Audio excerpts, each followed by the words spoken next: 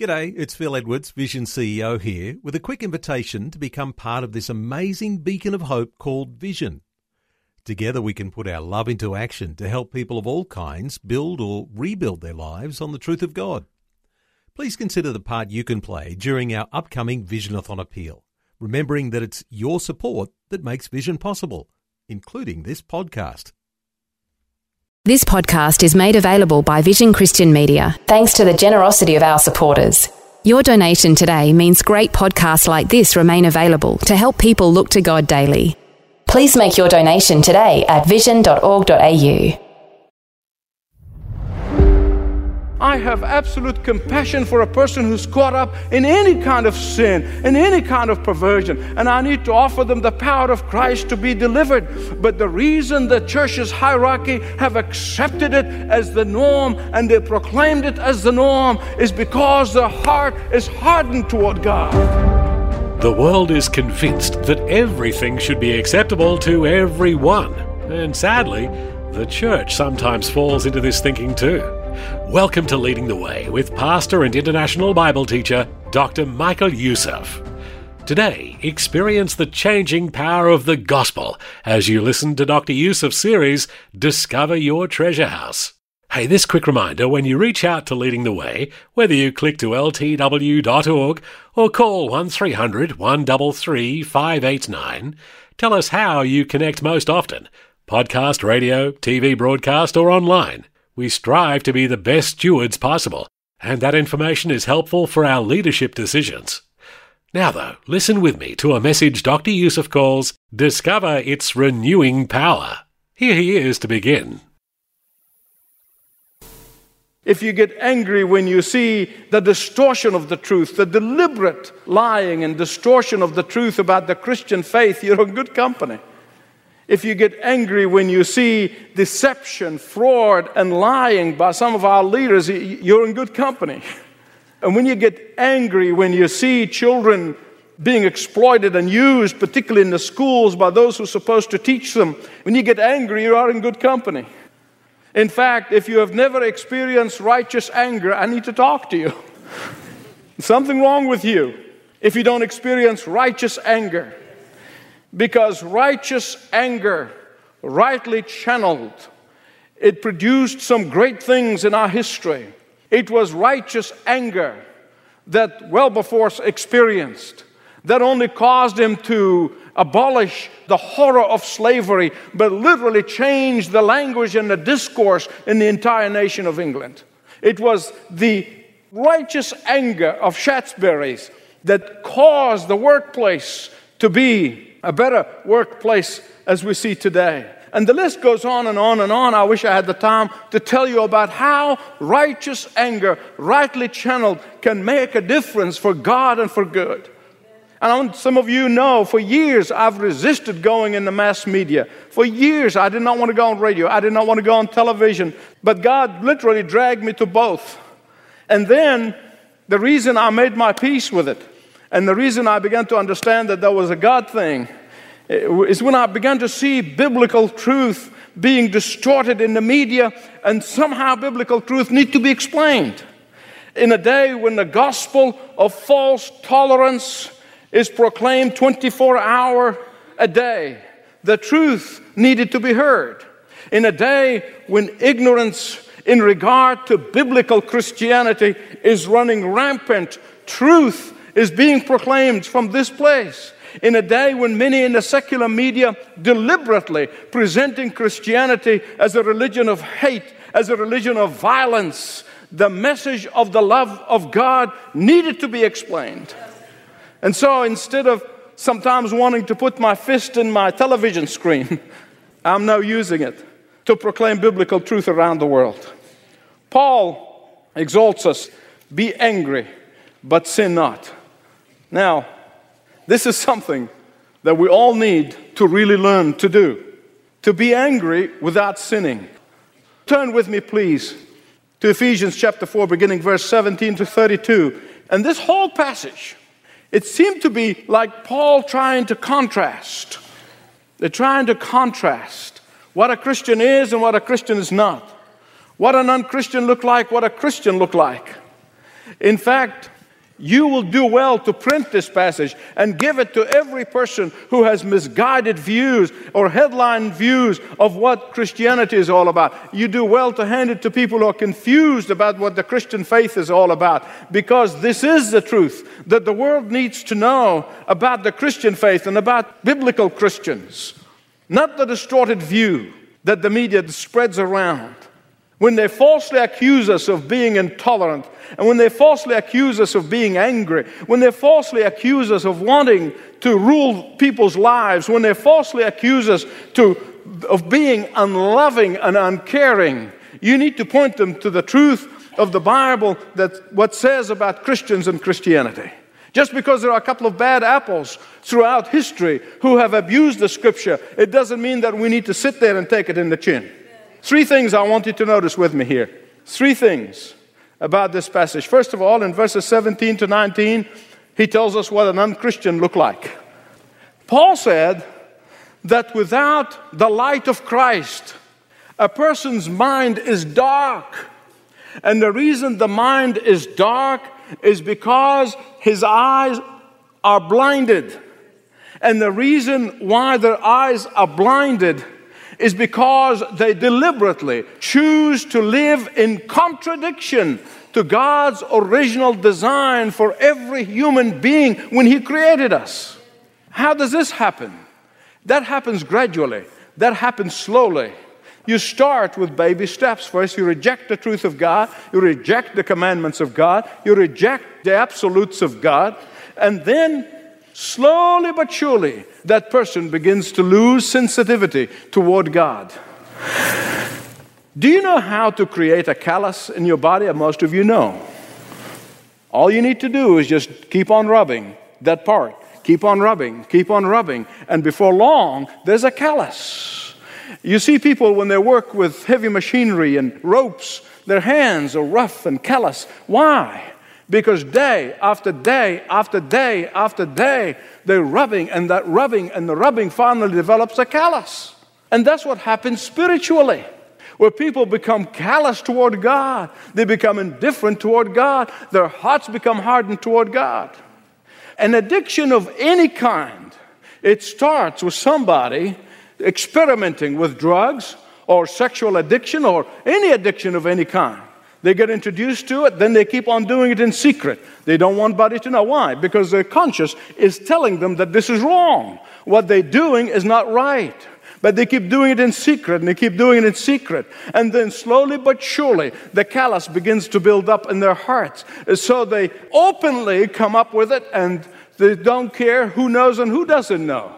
Then comes the stage of openly, unashamed of what they're doing. And then comes, even as we've seen documented, there's some people who steal and cheat and rob to support their addiction. And then, in time, they lose all sense of shame. And in time, they lose all sense of caring of who knows and who doesn't know. And Paul said there are 3 things that happen as a result of this process. First, they become intellectually futile. Oh, you can't argue with them. Then he said what happens is that they deliberately ignore the truth. And they live in ignorance. All the education in the world will not help them. And finally, he said, their ignorance further separates them from God. The heart becomes harder still. I know of what I'm going to tell you. I have seen it with those eyes. I have talked to individuals who have done what I'm going to tell you. The reason immorality is rampant and accepted in the professing church, particularly among the hierarchy, it didn't just happen overnight. They secretly gave in to sexual perversion. And then, in time, they came out. And then they demanded acceptance. And then they demanded legal protection. This is how the process, I saw how the process worked. I have absolute compassion for a person who's caught up in any kind of sin, in any kind of perversion, and I need to offer them the power of Christ to be delivered. But the reason the church's hierarchy have accepted it as the norm and they proclaimed it as the norm is because their heart is hardened toward God.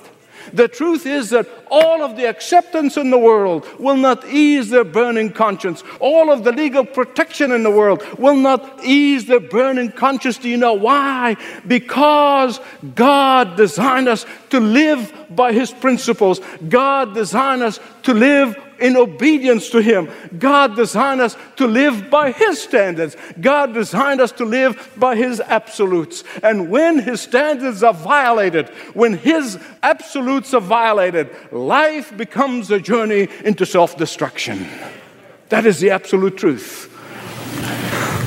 Some of you may remember in the Greek classics the story of a Spartan youth who stole a fox.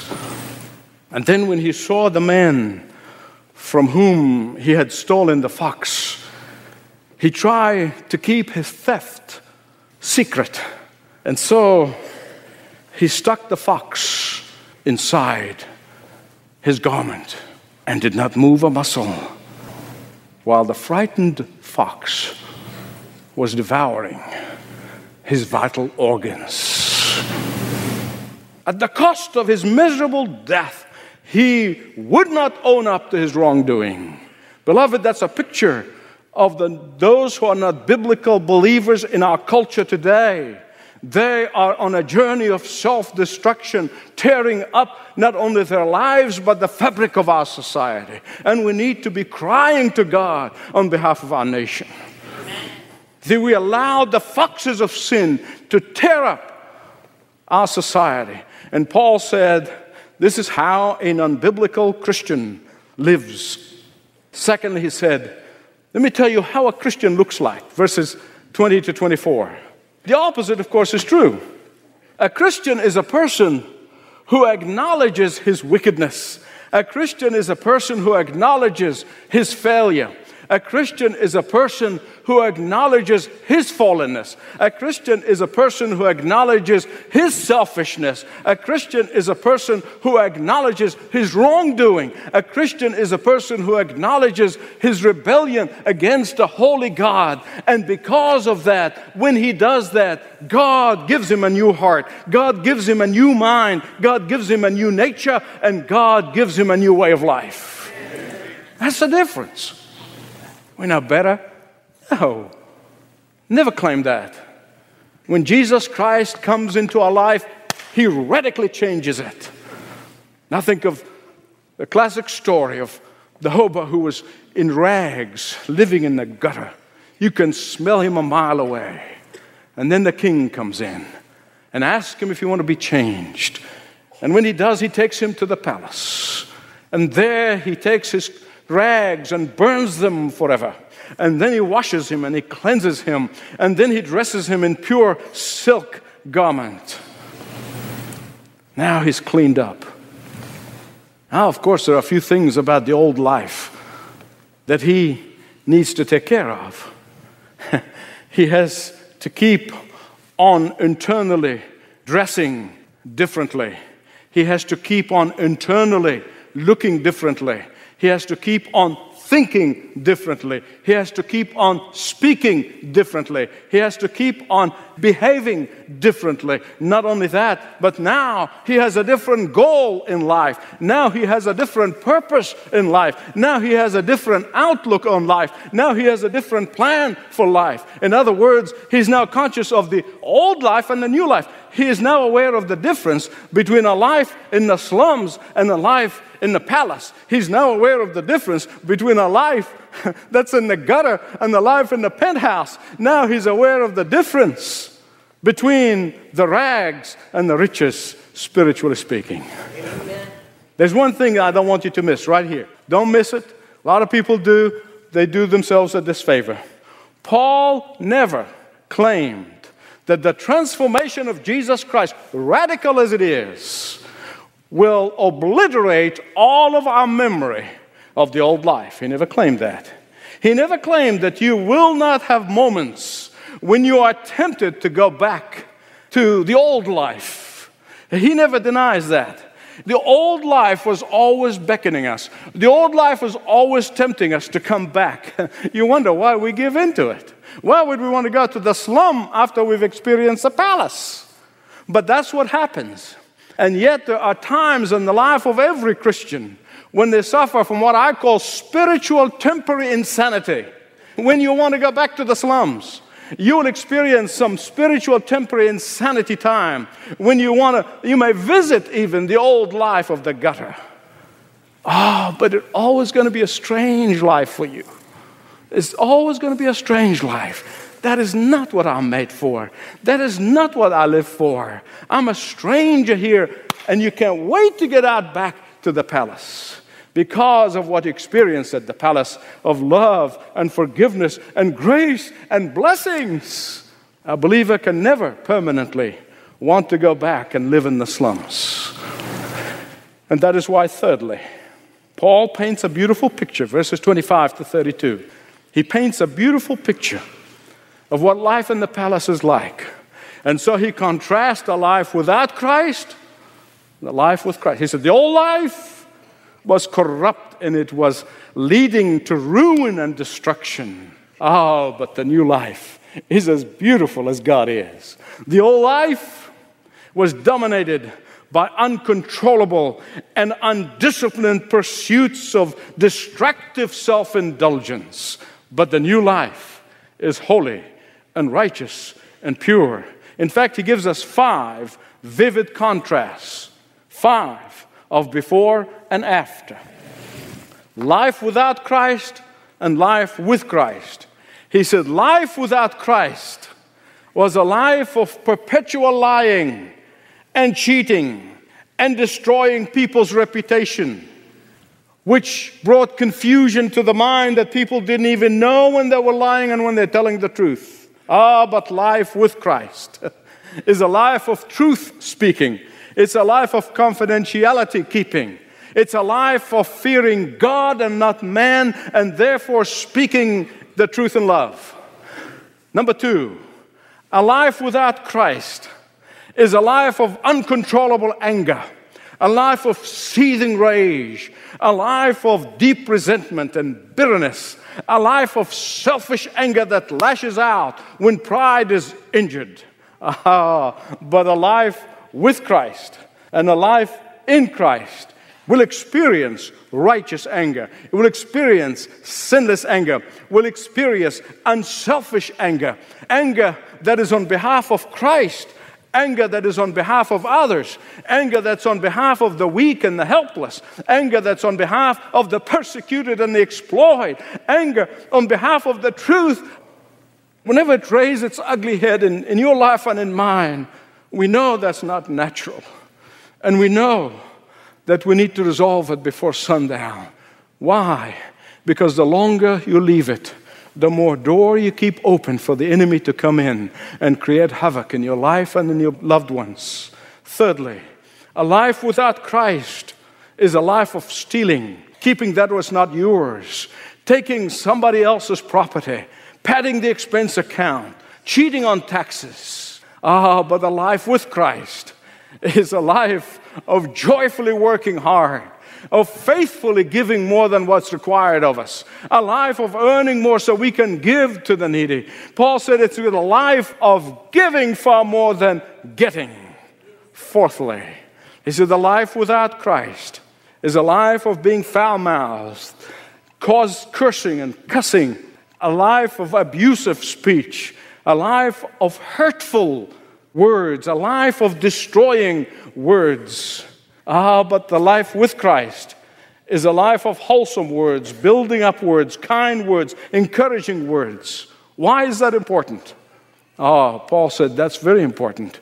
Because when you speak words that are more consistent with Satan's characteristics than with Jesus' characteristics, you immediately grieve the Holy Spirit who's inside of you. You see, the Holy Spirit is a person, and He dwells in you. He's a person who has feelings. He's a person who has a mind. He's a person who has a will. And he said, don't grieve him.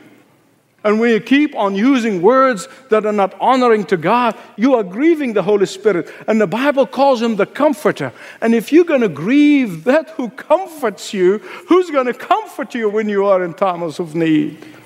He said that's important because you should not grieve the Holy Spirit. Fifthly and lastly, a life without Christ is a life of bitterness.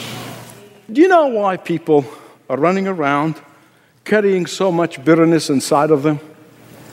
Some of you don't even know it. And they go to counseling, they go to therapy, and they go seeking help here and there and everywhere, but they're not getting any better. Do you know why? Because bitterness has a way of going underground.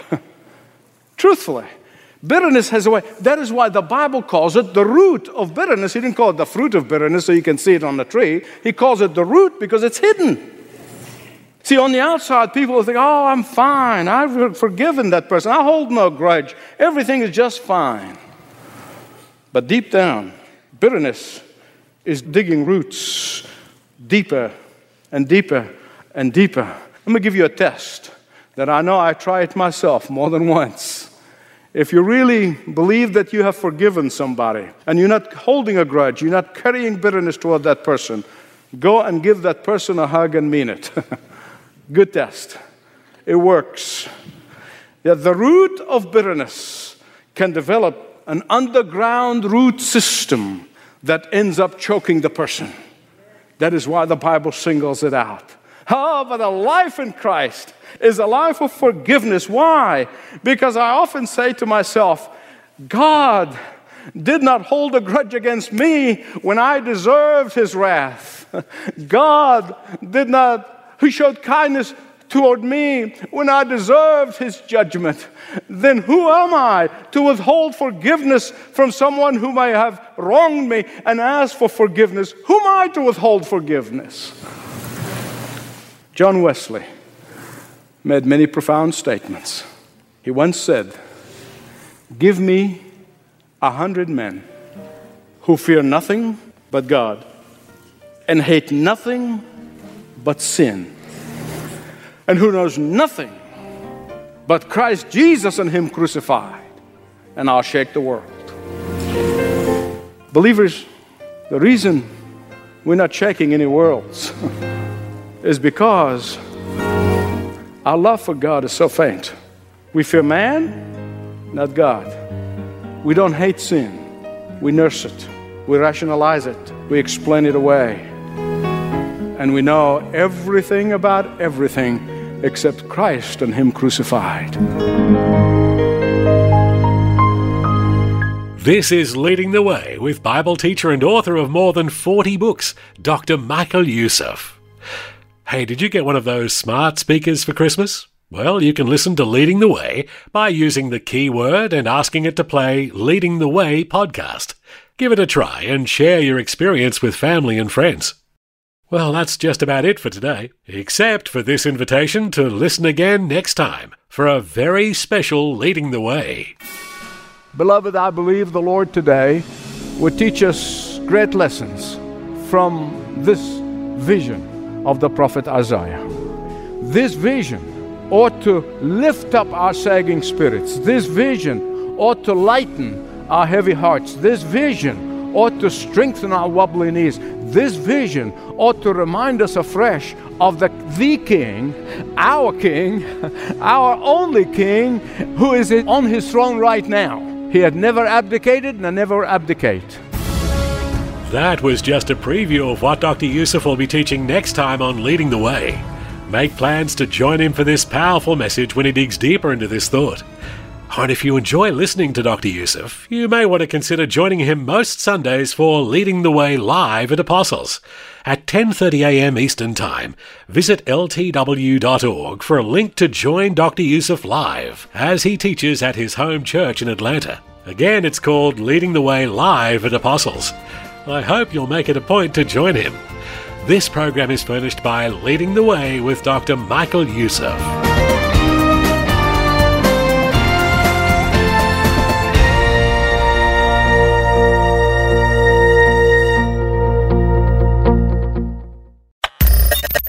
Thanks for taking time to listen to this audio on demand from Vision Christian Media. To find out more about us, go to vision.org.au.